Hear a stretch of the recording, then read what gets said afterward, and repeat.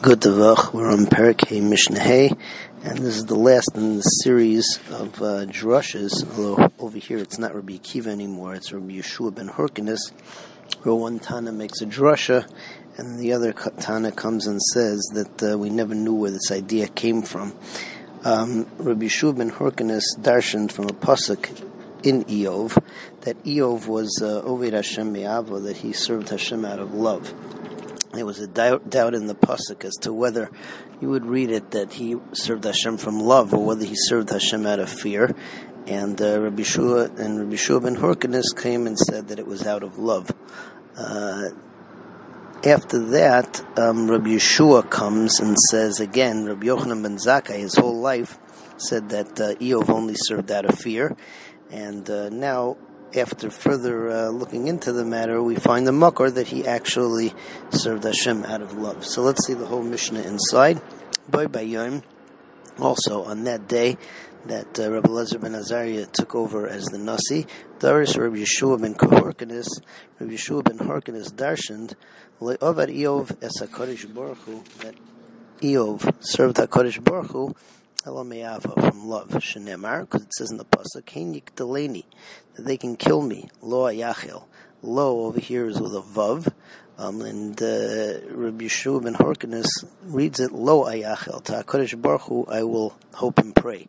V'adayin adavar shakol. However, we were still in doubt. Lo Yani mitzapeh, does it mean that I'm going to look towards him, towards HaKadosh Baruch Hu? Oh, any mitzapeh. What does it mean? Lo ayachel, like with an aleph, it would be, we would read it like with an aleph, that I will not hope towards HaKadosh Baruch Hu. Talmud Loimar ad egva. Next, later on in the parak, it says ad egva, until I perish. Lo asir tu masi mimenu. I will not remove my naivete, my perfect relationship, mimeni. He won't He won't remove my simple naivete from me. Melamed sheme'ava asa, that Eov served HaKadosh Baruch Hu me'ava. Rabbi Yeshua says, Mi yigala for me necha Rabbi Yochanan ben Zakkai, who will take off the dust from your eyes, Rabbi Yochanan ben Zakkai, Shahitza Dorish Kol Yamecha, that all your life you darshan Shlei Ovad Eov es Hamakoim Elam Yira, that he only served the Kodesh Baruch Hu out of fear, Shenemar, because it says in the first parak of Eov, Tom v'Yashar, that he was a simple and straight person, Yirei Elokim, he feared Hashem, Besar Meira, and he kept away from bad. V'haloi Yoshua Talmidecha, that Yehoshua ben Hyrcanus, the Talmud of your Talmud, Limaid, he taught Sheme'ava Asa, that he served Hashem Me'ava. Moving on to Parak Vav Mishnah Aleph, we revisit an idea that we saw in the first parak, that there was a machlekes as to whether for stira, for hiding away after the kinoi, after the husband tells the wife not to be alone with Ploni, do you need one aid or do you need two aidim? And here in the Mishnah, we revisit that again.